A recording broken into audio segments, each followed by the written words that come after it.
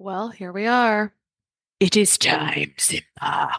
If you understand that reference, you might be about the age where we should be working together. It's possible. But it is now one of 3 times a year that I'm accepting clients for my Freedom Framework, overcoming food sensitivities and increasing energy without unnecessary restriction.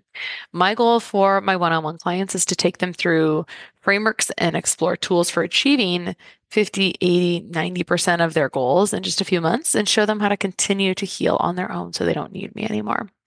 Honestly, I think we're doing great one-on-one work here, helping women that would otherwise be falling through the cracks, thinking that they're just aging, that they're just moms, that they just, and it may be true that they just have stress, when really those stress hormones and their other core systems just really need some serious support and some serious love to serve them for years to come without symptoms. So if you'd like to clear inflammation, eczema, food sensitivities, or improve energy and brain clarity, I'd love to chat with you. You can book a call with me at KristaBigler.com/FSS, KristaBigler.com/FSS, and that link will be in the show notes. There is a lot going on in the gut. I don't think we can just test the blood or the urine and say, oh, this is what it is. Let's supplement and add more or less. I just don't think we're there yet. I think we may get there to a point. But again, even looking at the hormones, we're testing the hormones where they're telling what's in the bloodstream. It's not telling what's going on with the receptors. Stress is the inflammation that robs us of life, energy, and happiness. Our typical solutions for gut health and hormone balance have let a lot of us down. We're over-medicated and underserved. At The Less Stressed Life, we're a community of health-savvy women exploring solutions outside of our traditional Western medicine toolbox and training to raise the bar and change our stories. Each week, our hope is that you leave our sessions inspired to learn, grow, and share these stories to raise the bar in your life and home.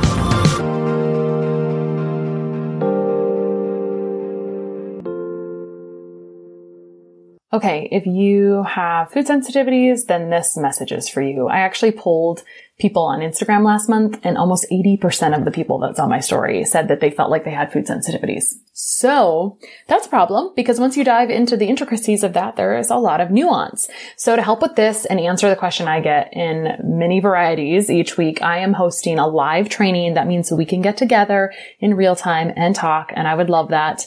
A live training and a Q&A session called What Should I Eat? Answering your questions about food reactions and inflammation. You can register for that at KristaBigler.com/food reactions. That link will be in the show notes. And I'm covering how you know if you're sensitive to food and what else is happening that has to be resolved to overcome food sensitivities. You don't just need to bounce from diet to diet to diet at all whatsoever. And where you should start for different inflammatory symptoms like skin issues and autoimmunity and histamine issues and hormone issues and gut issues and fatigue and pain, and how to tell what you're sensitive to. Also, very importantly, I'm covering common mistakes that happen when you Google this topic, or just in general, things that happen to even providers in their recommendations around food sensitivities that are honestly making things worse. So, and of course, your questions answered by me. I love to talk to you guys. I love talking to people. It's my favorite thing ever. So register for that webinar, KristaBigler.com/food reactions. It is live on January 25th, and there'll be a replay available for about a week after that. All right. See you there. Access to functional or specialized medicine testing and standard blood work is a big piece of personalizing care plans to help our clients succeed. But getting accounts with multiple labs and ordering and tracking results from many different web portals slows efficiency by bogging us down in admin work. This is why I'm completely obsessed with our podcast sponsor, Rupa Health. It's a single portal that allows you to order from over 20 specialty labs in one incredibly simple dashboard. I'm talking less than 30 seconds to set up your free account and about 30 seconds to order the labs you need. All the results are in one place, and I can securely send clients their results with the click of a button. A big advantage for our clients is that standard blood work can be ordered for almost 2/3 less than other direct-to-consumer lab sites. Rupa is a lab concierge, so they send the lab invoices on your behalf. If a client pays for their own labs, they help them get set up with a lab draw, navigate testing questions, and they provide the requisition forms. It's literally a dream. Go sign up for free to help streamline your practice and simplify ordering labs for your clients at rupahealth.com. That's RUPA health.com, and let them know I sent you when you sign up. You can also check out the show notes for this episode for a short video walkthrough of how I use Rupa Health in my own practice. All right, today on the Lustrous Life, we have Dr. Tim Hyatt, who is my favorite Dutch test consultant. Dutch is a dried urine test for comprehensive hormone status. So I get to talk to Dr. Hyatt every once in a while. And I was finally able to talk him into coming on and talking all about anxiety. I love the way his brain works. So this is a little bit about Dr. Hyatt. As an innovator who enjoys discovery, research, and science, he loves to create and improve products that help people. It was his frustration with conventional medicine's treatment of his mother when she came down with a life-threatening, life-ending chronic illness that turned his thoughts to alternative and integrative medicine. Dr. Hyatt earned his doctorate in naturopathic medicine at the National College of Natural Medicine in Portland, Oregon in 2006. And from there, he began to work in the biotech industry where he was directly involved in product development, research, sales, and marketing. His first product was an amino acid formula that improves symptoms of brain-based disorders.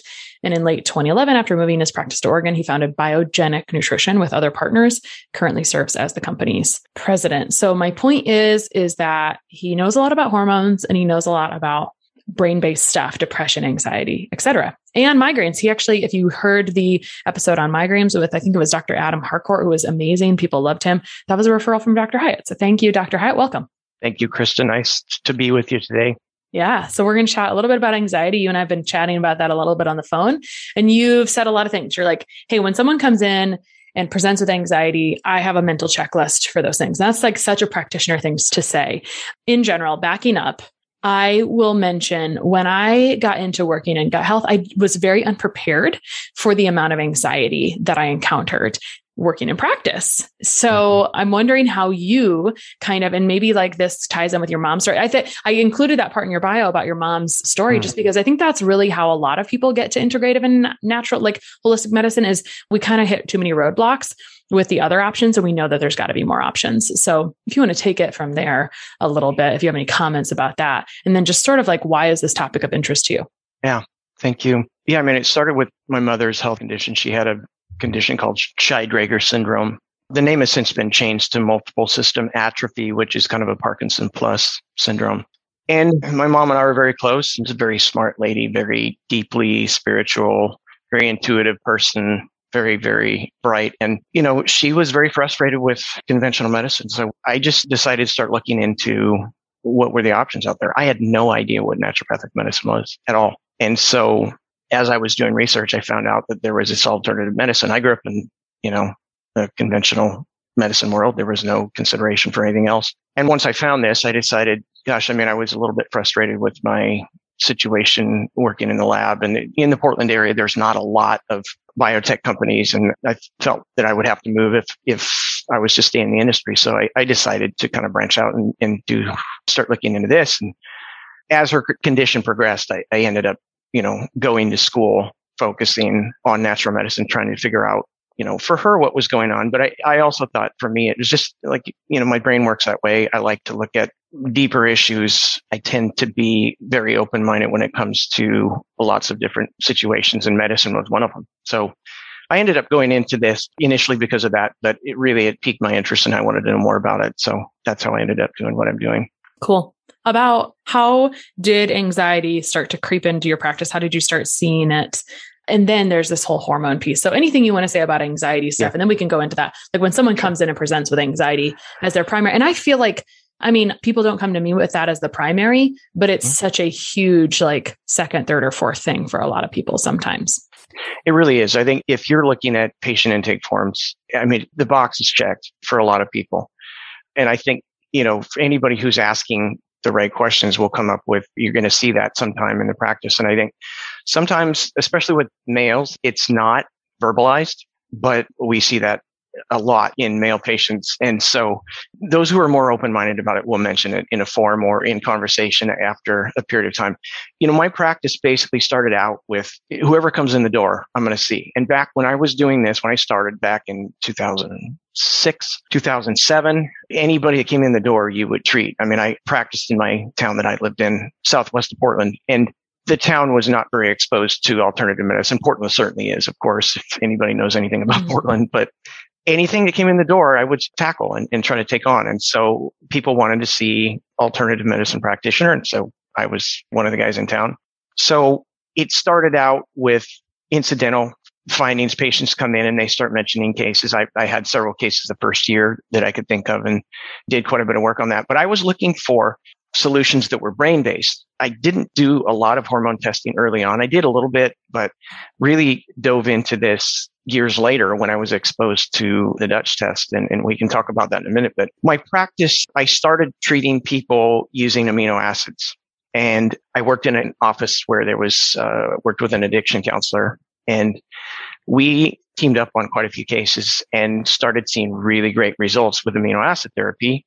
And a lot of talk and feedback from each other on cases, and figured out that people did better when they were supplementing amino acids to help calm the brain down, whether it be just to hit those dopamine receptors or the serotonin receptors with amino acids, or, the combination of that and the therapy. What happened was he was seeing results with his patients that were 90-day sobriety programs for sex addiction. The results were much better with amino acids than they were without. And so we kind of started that way. As practice went along, I started getting more into physical medicine. I was very interested in my experience when I was younger with chiropractic and with spinal manipulation, but then getting into body work and deep tissue work. And I did some training in school for that and developed a practice around treating people with some modalities of manual therapies and manipulation a little bit. As a naturopath in Oregon, we can do a lot. And I saw so many people that were musculoskeletal patients that had pain, that were affected, and they had lots of anxiety. Not that they were diagnosed per se with anxiety disorder, but some of them were. But a lot of them, they just were tense and in pain and anxious. And so we did a lot of work with those types of patients and saw great results. I mean, what I've pretty much figured out was if you get your hands on patients, they do better. So we go through all of the testing that you would need to do. Back then, there was no functional medicine. The term didn't exist. And so it was just alternative medicine. But we ended up treating a lot of people in a functional way because we would run labs. We would try to open up the case and figure out what was going on with them. So for me, it was sort of covering a lot of bases from brain chemistry to physical medicine, and then watching how that anxiety piece played a role and interacted with those modalities, and how we could help people improve over time by some of the things that we were doing. Okay. This brought up a few questions for me. Okay. Yep. First of all, when you're talking about amino acid therapy, I'm literally drinking electrolytes with amino acids. I'm liking them better. I feel like it's like more alert than just regular electrolytes. Yeah. When you started doing amino acid therapy, were you doing kind of just broad spectrum? Let me just do amino acids in general, or are you kind of trying to like target specific ones for any reason? Or are you just being kind of synergistic? Let's support all of them. Yeah, no, initially I went to a seminar that Marty Hinz, Hinz, put out. He basically had a company called CHK Nutrition, and they were doing amino acid therapy with patients. And it's based on this idea that serotonin and dopamine share transporters. And if you supplement serotonin, the serotonin system, with 5-HTP excessively, you can actually deplete dopamine's effect in the body and vice versa. So he figured out that 5-HTP and tyrosine needed to be supplemented in a 1-to-10 ratio. And so going down that path, we used these products, and there was also testing with these to figure out what the patient is. Now, I want to take a step back and say that neurotransmitter testing outside of supplementation, I've got some issues with, and maybe we could talk about that now or in another date. But the testing was only to figure out if you were supplementing the adequate amount of hormone or the adequate amount of amino acids. And so the whole protocol is built around 5-HTP and tyrosine, supplementing the dopamine, norepinephrine, and serotonin system simultaneously. And what ends up happening is you get a balancing effect, if you will, by adding the right amounts of these amino acids. And over time, over a short period of time, you can get really great results. So we used CHK products for quite some time. Eventually, in practice, I found, kind of figured out some things that I wanted to do a little bit differently.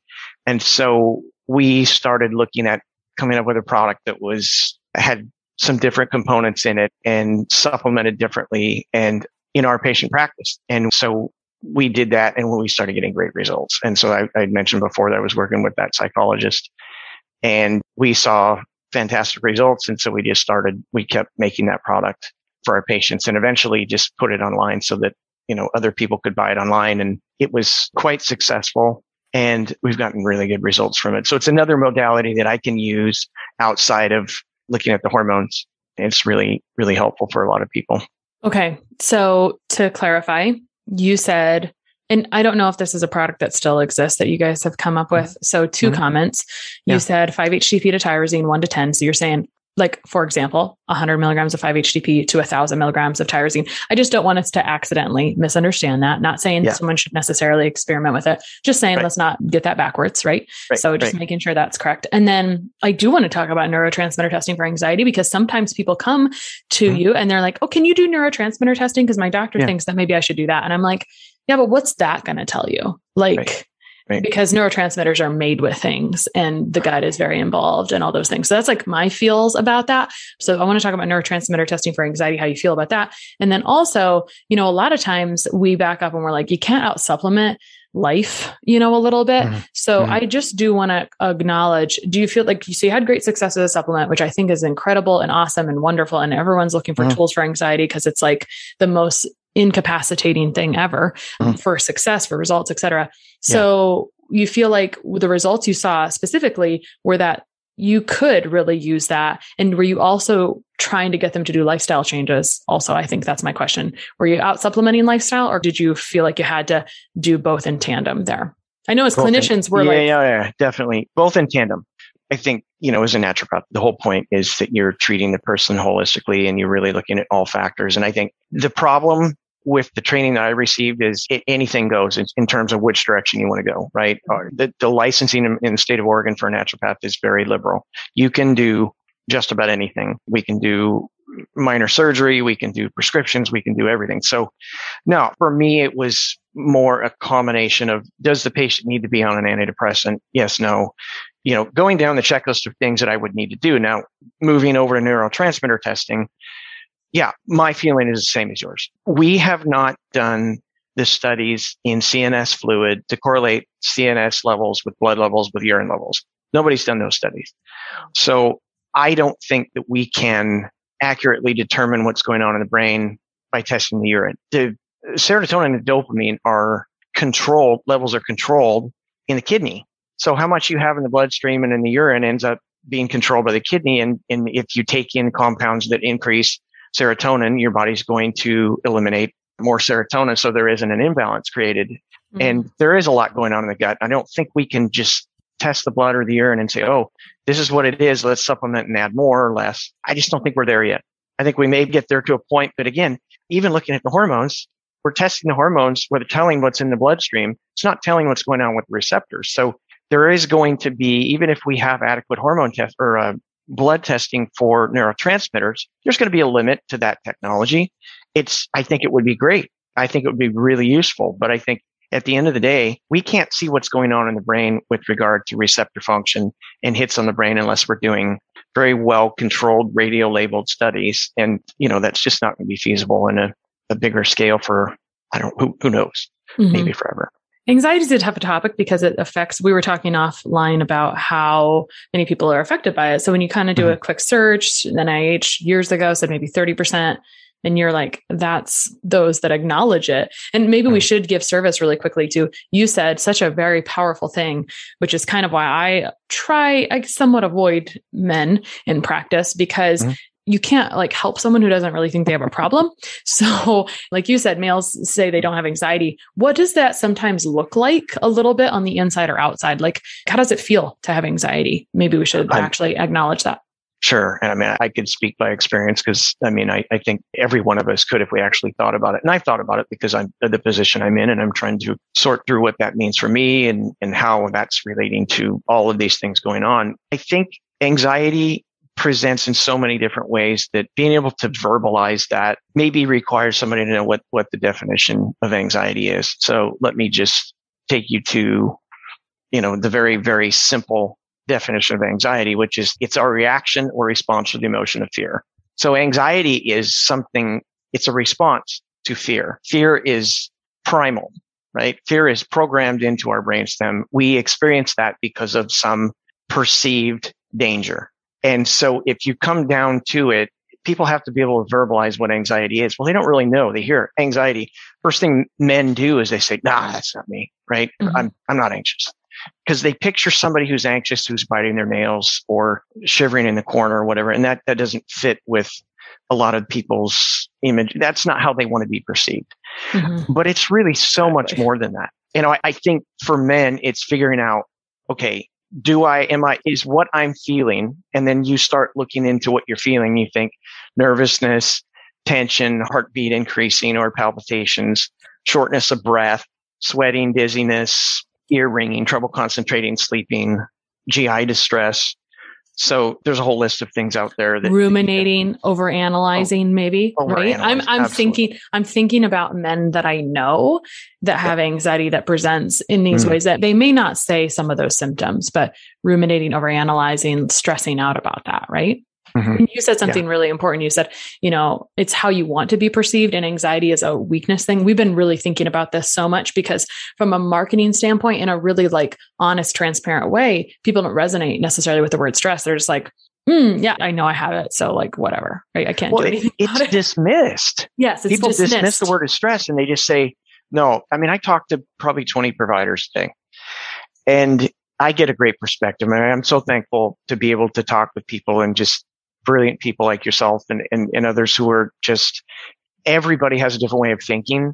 And it is so nice to be able to bounce ideas off of people and listen to their stories and, how they perceive things. But we have gotten anxiety and stress wrong. I'm constantly reminded to be able to emphasize the stress piece when I'm talking about a Dutch test.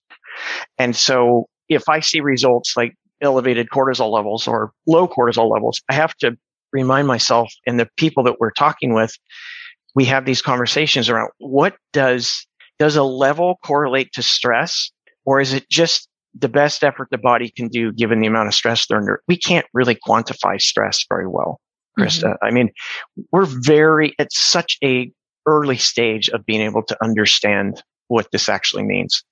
And it comes back to, and I'll throw these words out more than once, but it's perception and perspective. So basically, perception essentially involves the senses, right? The physical senses, but it also involves this, we get into these realms of this interpretation of what's going on in the world around us. And that you can get in the weeds in about 2 seconds here. So I'm not even going to go there because it's way over my head and it's philosophy. And if you start talking about this, you start talking about consciousness, then it just gets crazy. But I'm interested in that because I think that's where we need to go when it comes to this conversation. I love the nuts and bolts and the neurotransmitters and the hormones and all of this, but we have to have a bigger conversation because this last year, with all of the stuff that's gone on with COVID and with the economy and the threat with the monetary system and all the things that are going on now, it can get really scary really quick. And I think we have to be on guard and know that you can't just change a lab level and change your feelings about what's going on in the world around you. And I think, right now, that's what I'm really interested in. We had talked earlier about what has changed for me. What's changed for me is that I'm really thinking in a much bigger picture now and looking at some of these things rather than just going, okay, let's poke around at the biochemistry a little bit and see if we can shift it. I think it's really important.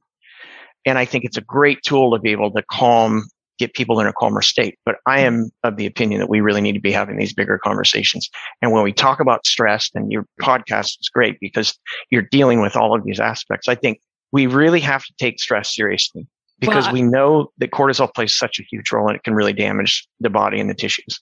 Oh, totally. And we should talk about that. I'm making a quick note, but I'm going to share with you how this has been affecting us in business as well, because I think you will appreciate it. And it's part of this bigger picture. So for us, the biggest thing as an Enneagram 3 who loves results, the biggest heartbreak for me was seeing how much cortisol and you said, anxiety definitions are reaction or response to the emotion of fear. Well, I talk about this a lot because I heard it once and I'm like, this totally makes sense. And I like to oversimplify things.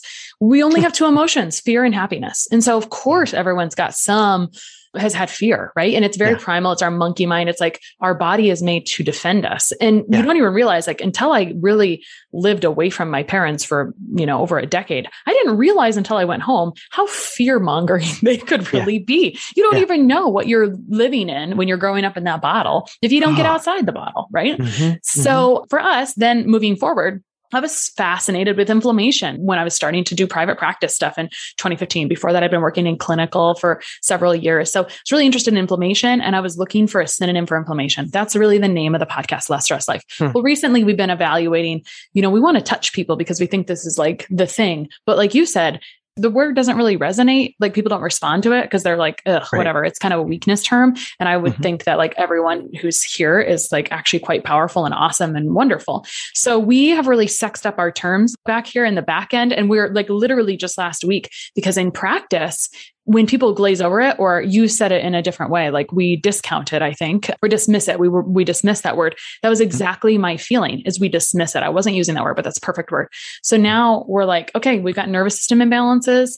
We've got to work on neuroplasticity work, because if we're constantly paving neural pathways that are fight or flight or under fear or under anxiety, no wonder you're not flexible to go down a different path when the road to work is blocked, So, exactly. So I've actually I was addressing everything so clinically, like you would, right? Like that's what we think our role is. And it's technically how we're trained or that we've learned. And so we're doing everything so clinically. And I was like, dang it, I can't nourish these cells back together if you can't quit killing the cells, man. Right. Like I was like, I got to back up and put this other stuff at the beginning that sometimes isn't that sexy. So how do we make it more interesting so people don't dismiss it? So I'm with you on this. I love that. I'm right in the middle of it with you.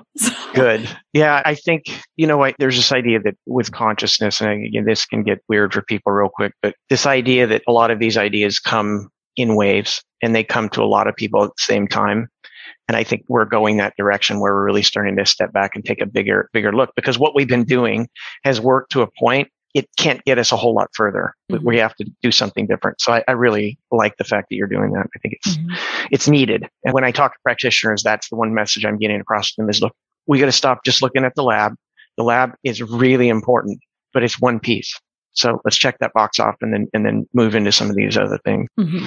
It's the self-limiting piece, because I can do everything. And if you're going to keep dumping nutrients based on the nervous system response, then you're going to end up back where you started. And I don't want that. Like, that's my least favorite thing in the world. I want you to succeed and be awesome forever.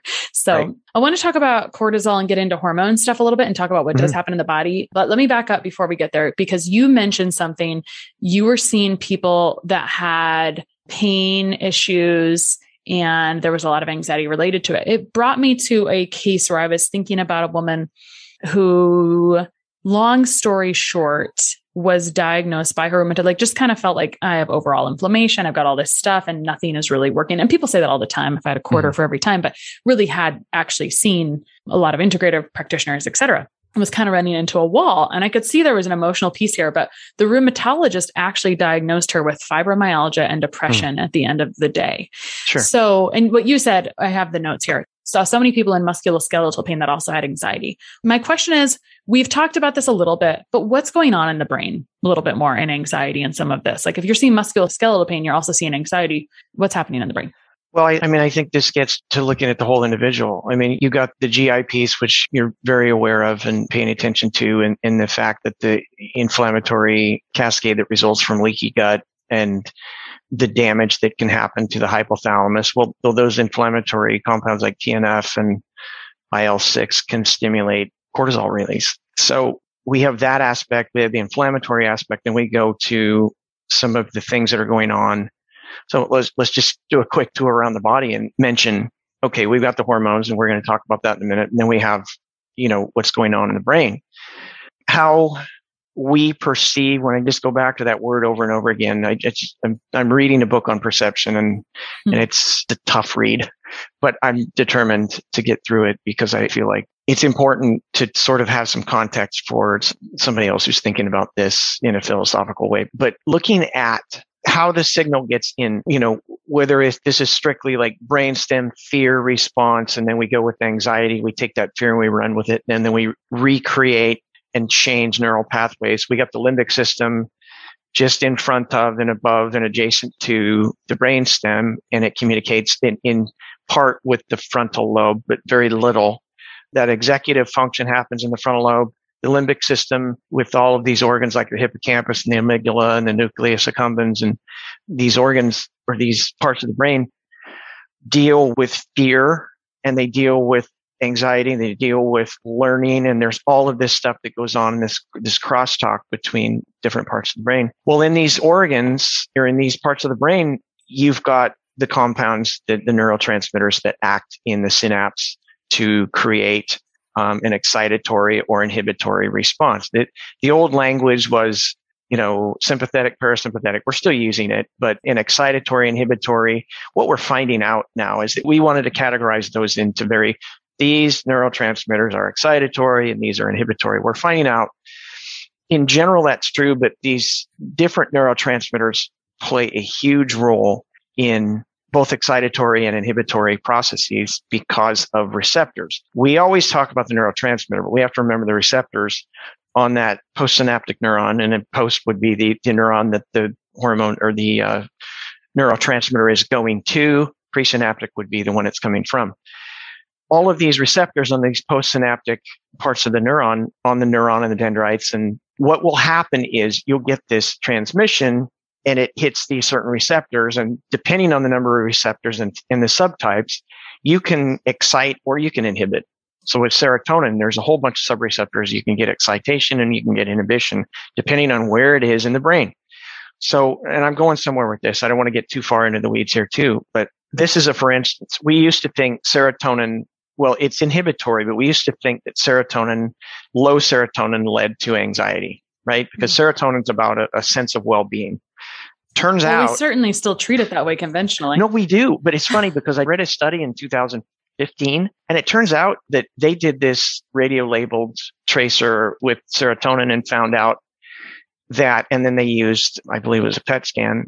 They ran this data on lots of people, and they found out the people with social anxiety or social phobia, their brain lit up with serotonin in the limbic system, which is totally counter to what we've believed in the past, which was we thought it was low serotonin. It's just not that simple. But I think the idea that serotonin is more plentiful in these areas of the brain that are lighting up, that are creating a fear response or an anxiety response ultimately is fascinating. So you have serotonin, you have norepinephrine, you have GABA, you have glutamate. GABA and glutamate sort of oppose each other. GABA is more inhibitory, glutamate's more excitatory. And glutamate's really the one that doesn't get as much credit as it should, but it does play a huge role. Norepinephrine, noradrenaline in the brain is very different in the way that it signals in the brain than it does in the peripheral system, but it actually stimulates the release of corticotropin releasing hormone, which stimulates the cortisol response. And then we're into, fight, flight, or freeze responses. Along with increases in those neurotransmitter or the cortisol, we get increase in neurotransmitters as well. So glutamate's upregulated. So it's as if once you get into a chronic pattern, you get the fear response, those things calm down. But if you get continued fear or change in perception, then you start running with that fear. Then what happens is the brain, there is some neuroplasticity. We do get changes in the tissue locally. And some of those parts of the brain that in the limbic system, they will actually change and get bigger or smaller depending on how much input there is into the system. So once you activate fight, flight, or freeze, and then you've got this perpetuation of all of these excitatory neurotransmitters along with cortisol. And we can talk about what cortisol does too, but. Okay. So I'm going to do a quick overview. One of the things that stood out to me is that, and this is how we treat with SSRIs, or basically things that slow down the release of serotonin. So you said we used to think low serotonin led to anxiety, and we find this in medicine a lot. And I say, it sounds contradictory because I'm like, let's oversimplify everything. But sometimes we oversimplify and it's like, it wasn't that simple. There was a lot more to it. Exactly. And so I get always a little bit challenged. It's like, I want people to have support, especially when anxiety is wildly unchecked. I want people to have support because that could be better than continuing to let it run rampant, because we continue to go down this pathway, we actually have tissue change. And so that's where we start to see excessive food sensitivities, ulcers. I mean, basically, if you had a condition chronically, I think this is something everyone should care about.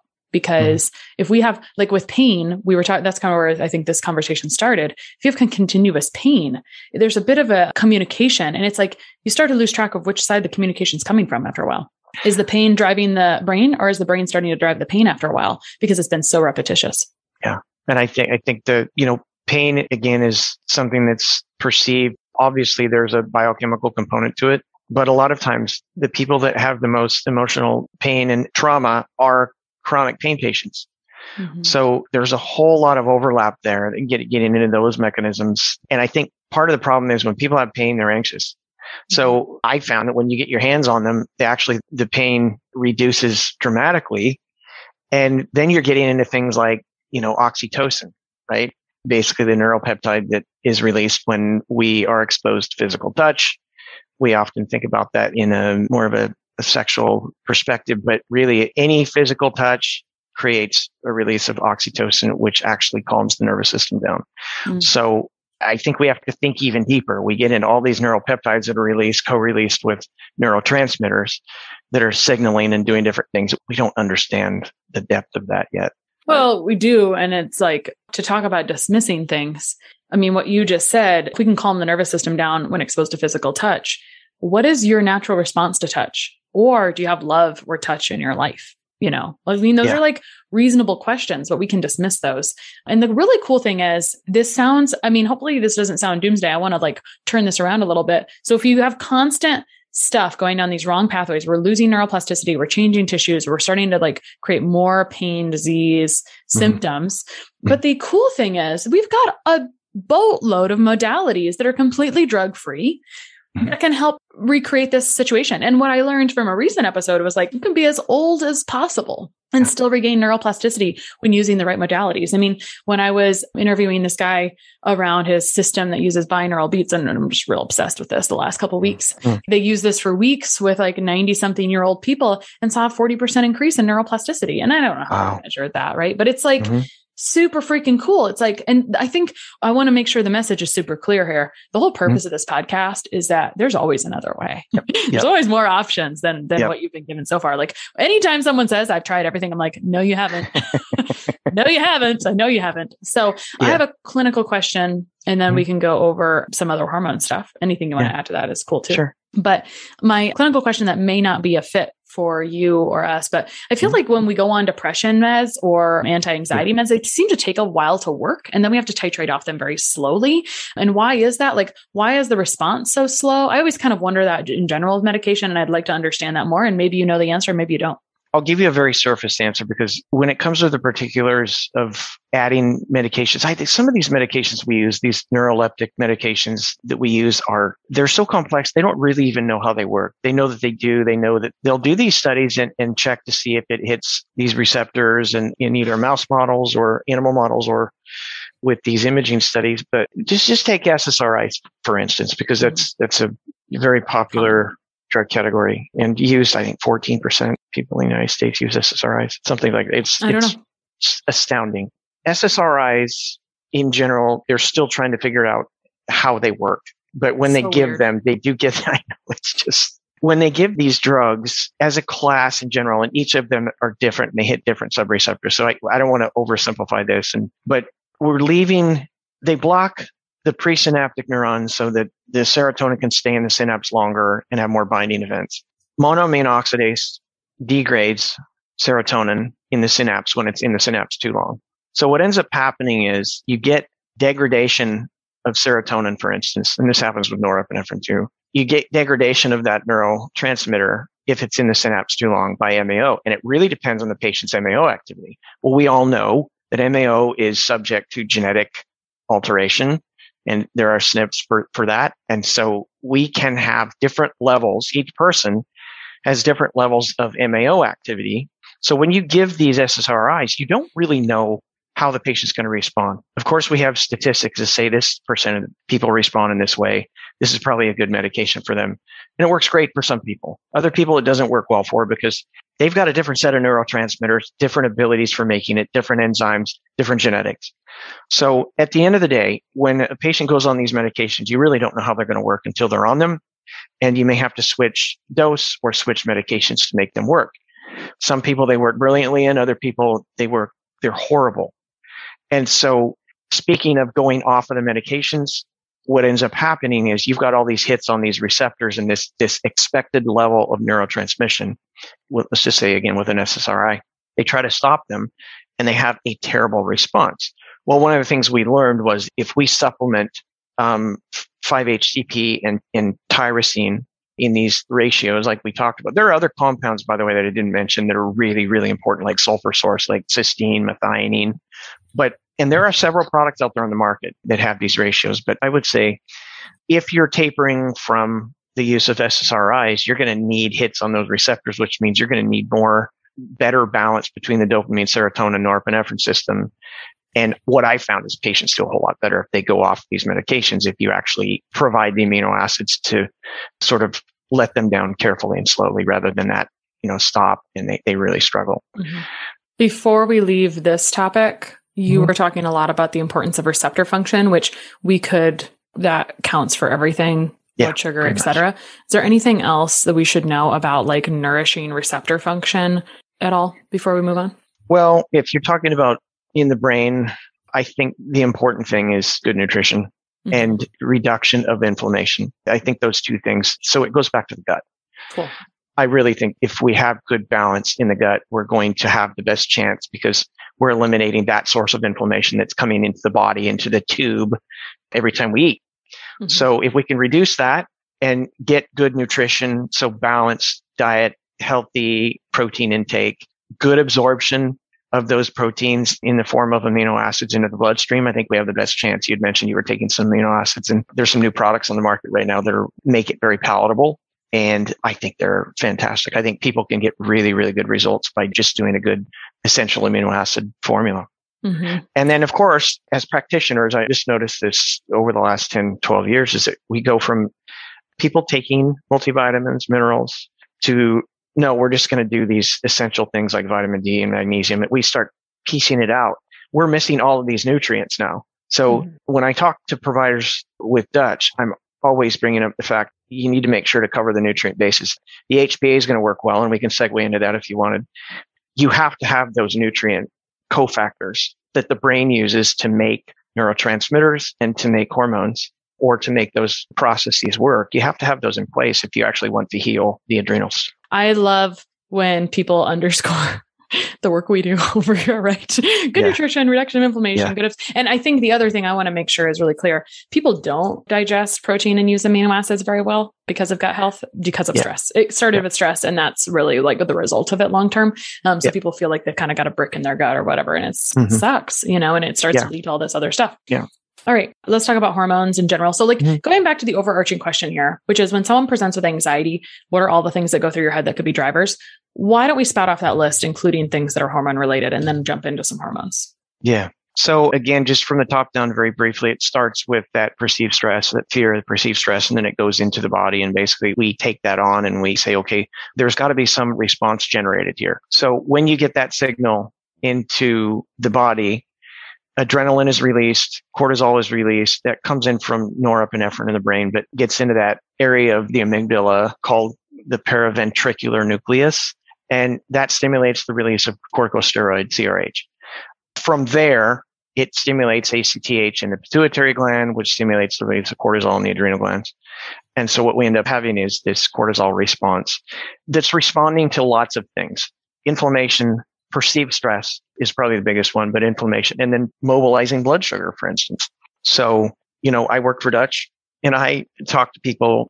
We look at cortisol results and we talk about the cortisol response in the context of the patient case and figure out when we're looking at cortisol. So the compounds that we look at with Dutch are going to be free cortisol, free cortisone, and metabolized cortisol. Those are the big markers. Then we look at it, have a total DHEA number, and that gives us an idea what DHEA is doing. When we're looking at patient cases, we're analyzing, okay, what does the cortisol response look like compared to what we think it should look like? Because we always start there, right? Patient case comes in, is like, patient says, my cortisol's off. Or the provider has this understanding that the patient's really stressed.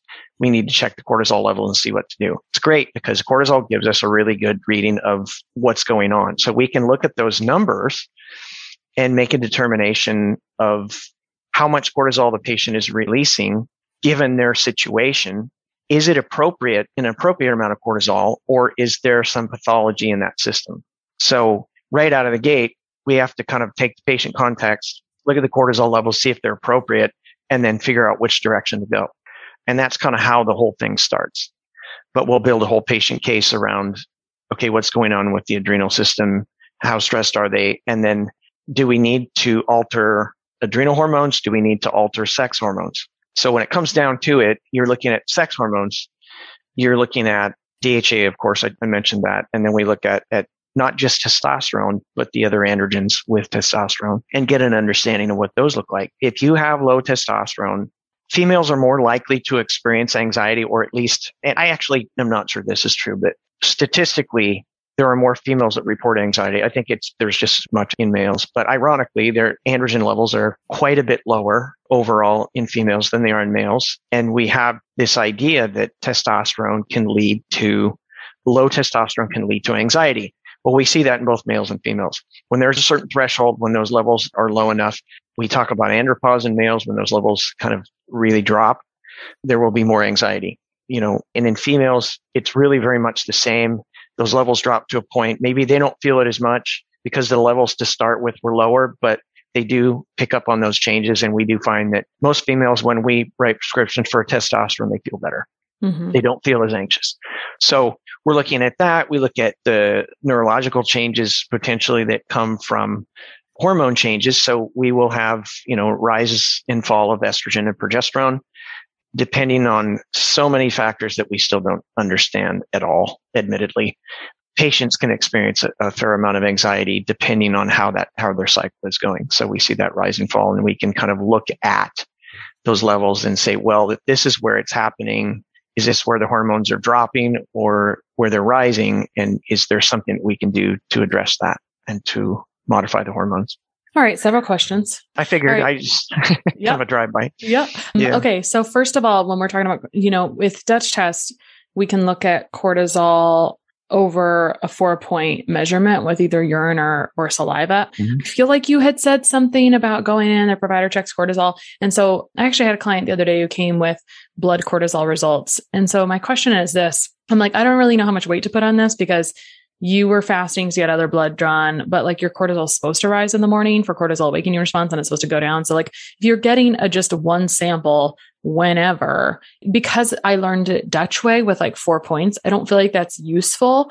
Do you feel that it is useful? Is a singular blood test for cortisol useful at all or not really? It is useful. It's just useful in the big picture. I think if I had a wish list of the tests that people would take to figure out what's going on with their system, it would be run a Dutch test. You get either, and we have the 5-point salivary and we have the 4-point urine. Generally, they'll tell you the same things. The 5-point urine is a little bit more helpful because you get the cortisol awakening response, which is basically the rise and fall in the morning. When you wake up is your baseline, and then you have a rise in over 30 to 60 minutes, and then it comes down. And we look at these numbers and you can see how much hormone the patient is making at that time point. So you see the rise and the fall. With the urine, you don't necessarily see as much detail because you're collecting urine that's been in the bloodstream in the bladder. It's just a longer time frame between collection points. So if we're looking at these markers, we look at metabolized cortisol, which tells us how much cortisol the body is metabolizing.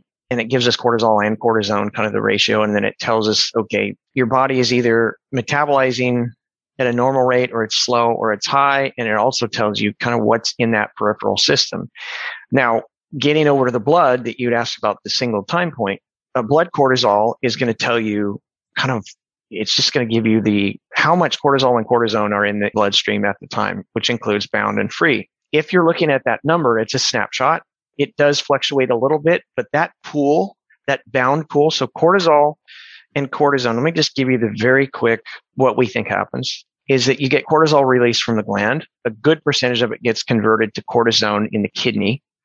And then after release from the gland, and then it can be reconverted back to cortisol from cortisone in the liver. So you have these active and inactive hormone that's floating around and being converted and reconverted over and over again based on the body's needs. If you are looking at the metabolized number, it's telling you what's in the free form that's being metabolized in the liver. If you're looking at blood, you're looking at kind of the total pool with free cortisol and cortisone in there. So the pool is bound to cortisol binding globulin and a smaller percent, a very small percent to albumin. So ideally, you would check blood cortisol, you would check cortisol binding globulin, maybe albumin, and then you would be looking at a Dutch test to get probably the best perspective for all time points. You can throw in a 24-hour urine, which isn't going to tell you much different than what you're seeing with Dutch.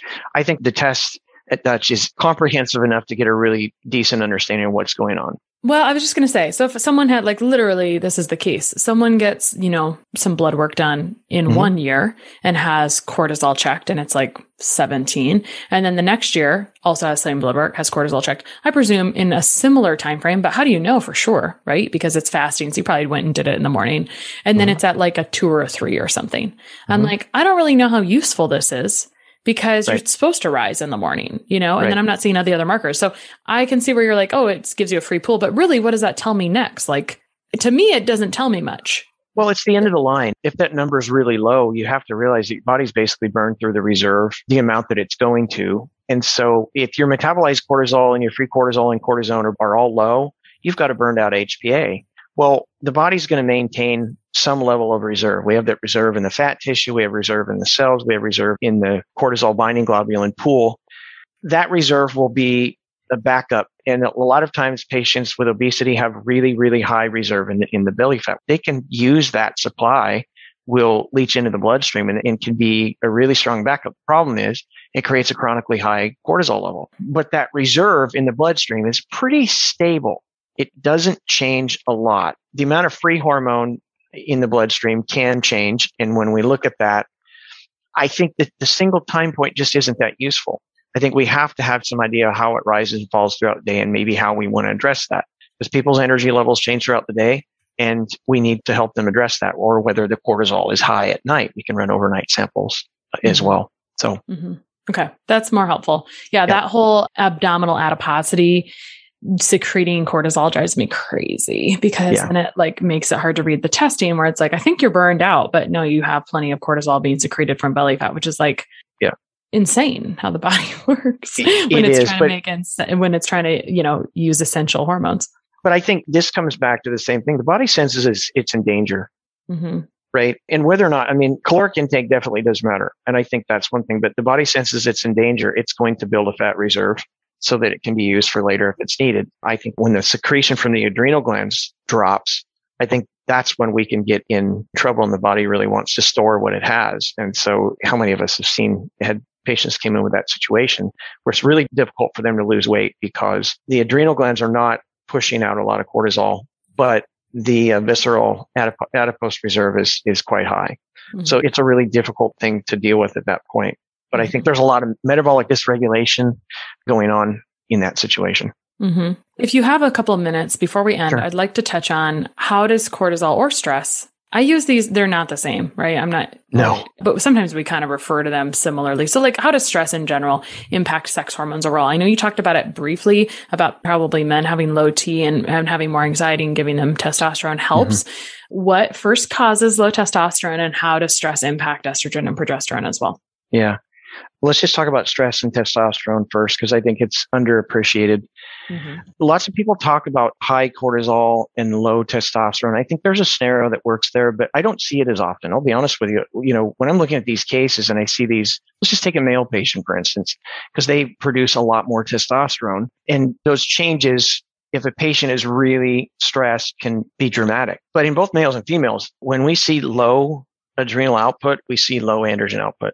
When the body is in distress, the last thing it's going to do is, make more androgens for you. And I think one of the things that I see consistently is low androgen output with low cortisol output. They're past the point of burnout. So cortisol rises, you get all of this stress, cortisol rises, eventually then it drops, it falls. We're in a later phase, adrenal stress or HPA stress, we should call it. But low testosterone resulting from stress is real. And I see that most often, not so much low testosterone with high cortisol. The chronic stress from the adrenal system, I would say more often than not, when the levels are low, will affect all of the sex hormones. I do see that more than I do see high cortisol affecting the sex hormones. I think there's a scenario there that works. Oftentimes we'll see if patients, again, you're getting into situations where if a patient has low body weight, they may not be as affected as somebody who has higher body weight because of that visceral adiposity and that reserve that's constantly in the background running. I think you can't make blanket statements about high cortisol causes this hormone to be low and this one, because we just don't see that. I think there are other factors that come into play. And again, I want to do this too. I want to oversimplify it and be able to say, oh, this is what it is. And you can't do that. So I would say in general, adrenal stress, low cortisol output is most closely associated with depleted hormones. Can we say this, because you look at lots of tests in general, is there an epidemic of not having enough progesterone in overall? Because low progesterone is I always thought was pretty closely associated with anxiety because progesterone is calming. It is. And you can connect the neurotransmitter GABA, which is the major inhibitory neurotransmitter, to progesterone. Progesterone, if you supplement orally, will lead to the production of allopregnenolone, which is sedating and calming. And we do get in general more GABA hits on GABA receptors when progesterone is adequate. Yeah, I think there is. I mean, progesterone seems to be the problem. It's kind of the counterbalance to estrogen. We don't have as many estrogen output problems as we do progesterone. And the reasons there are, we can go up to the hypothalamus and start talking about gonadotropins, which are compounds that help stimulate the release of estrogen and progesterone from the ovaries. And those are called LH and FSH. FSH stimulates the release of the estrogen, and progesterone results from LH levels that are appropriate. The problem is that signaling, the gonadotropin releasing hormone that signals the LH and FSH to work, is interrupted with stress. So we can see all kinds of problems, which is why there's cycle irregularity. There are a whole bunch more factors too, including, environmental toxins and things, different mechanisms, the stress that we are exposed to under that. But ultimately, when the patient is stressed and not in a relaxed state, they're less likely to cycle appropriately. And progesterone is always the biggest part of that.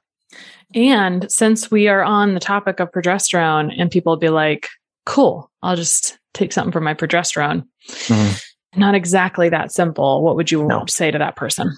I think they have to find out what's potentially what the problem is. And I'll go back to what we do at Dutch. We have this Dutch test that's done between 18 to 21 on the cycle, day 18 to 21 on the cycle, or 5 to 7 days after ovulation peak when they do an ovulation predictor kit. If we're testing and trying to figure out what's going on, we actually have to have a more comprehensive picture. We can go with something like cycle mapping. Cycle mapping is a test that we offer that shows the progesterone and estrogen peak. And I think when it comes down to it, you can look at a single day and get some information, but knowing what that progesterone estrogen peak looks like can inform you where you want to go. The ovary, basically the body in females cycles from one ovary to the other, and it doesn't necessarily go back and forth each month. Sometimes the cycling, the hormone production will come from one ovary up to 7 times, I think they've found. And so instead of alternating, we can't know which ovary is we're actually looking at unless somebody does an ultrasound. They can actually look at an ultrasound to find out which side they're ovulating from, and then they can get an understanding by testing. And we've actually had providers do that. So we can actually see which ovary is not working. So coming back to the point or the question that you were asking, progesterone, it can be low because of poor LH signaling, because of high androgens, other factors that are unknown, or ovarian response. The progesterone comes from the corpus luteum, which is released, the egg that's released. If the ovarian reserve in that patient is low, you're going to have early declining levels over time. Supplementation with progesterone in the luteal phase can be helpful in these patients. But if you have a patient who has a signaling problem, you're better off trying to figure out if it's a signaling problem or if it's actually there's a functional problem with the ovary. And I think the distinction between those two is not readily apparent. Mm-hmm. But we have to look at both situations and say, is this signaling or is this a mechanical problem with the ovary and the output of the corpus luteum? And if it's a mechanical problem, that goes, that's more of a doctor, we're going to do ultrasound. Like, what are some of the potential issues that could be a mechanical problem with the ovary? Scar tissue that results from cysts that are formed and ruptured. And I think that would be the main. I'm not a gynecologist, but Dr. Jones, Carrie Jones, is the medical director here at Dutch, and she says in her lectures, the ovaries are sisters, not twins.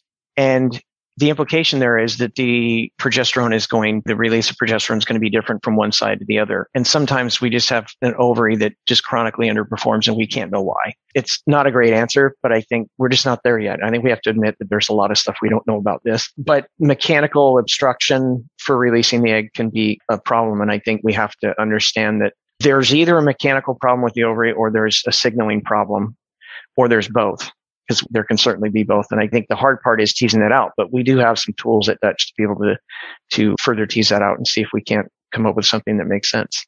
And just to acknowledge, if there's scar tissue from stiff cysts that are formed or ruptured, there's usually elevated estrogen and low progesterone in that scenario as well, right? Can you repeat that? Elevated estrogen and low progesterone? Yeah. Yeah. That would be like the common scenario if you've got scar tissue with cysts formed and ruptured. Yeah. And I think that the term estrogen dominant has probably been overused a bit. But yeah, you can see higher estrogen and you can see lower progesterone, then they're in an estrogen dominant state. And then I think that then we're looking at trying to correct that. And with the estrogen, how do we remove the estrogen from the body in the most efficient manner possible? But then ultimately, how do we get that balance back so that we can get a healthy cycling from both ovaries if possible?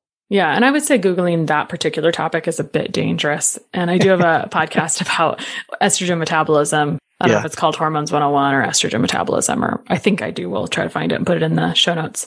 Nice. Oh, Dr. Hyatt, that was fun. We could have talked about this for a lot longer. We could talk about we've had lots of these through Dutch, but it's really nice to be able to connect with you on this level and talk about some bigger things. So cool. Thank you. Where should people find you online or learn more if they want? I can obviously be contacted through Dutch. Biogenic Nutrition site. Yeah. But you're president of Biogenic Nutrition, which has some different products, and you're consultant at Dutch. Yeah. And that's how we can find you. So thank you so much for coming on today. Thank you, Chris. I really appreciate it and enjoyed talking with you today. Sharing and reviewing this podcast is the best way to help us succeed with our mission to help integrate the best of East and West and empower you to raise the bar on your health story. Just go to reviewthispodcast.com/less stressed life. That's reviewthispodcast.com/less stressed life. And you'll be taken directly to a page where you can insert your review and hit post.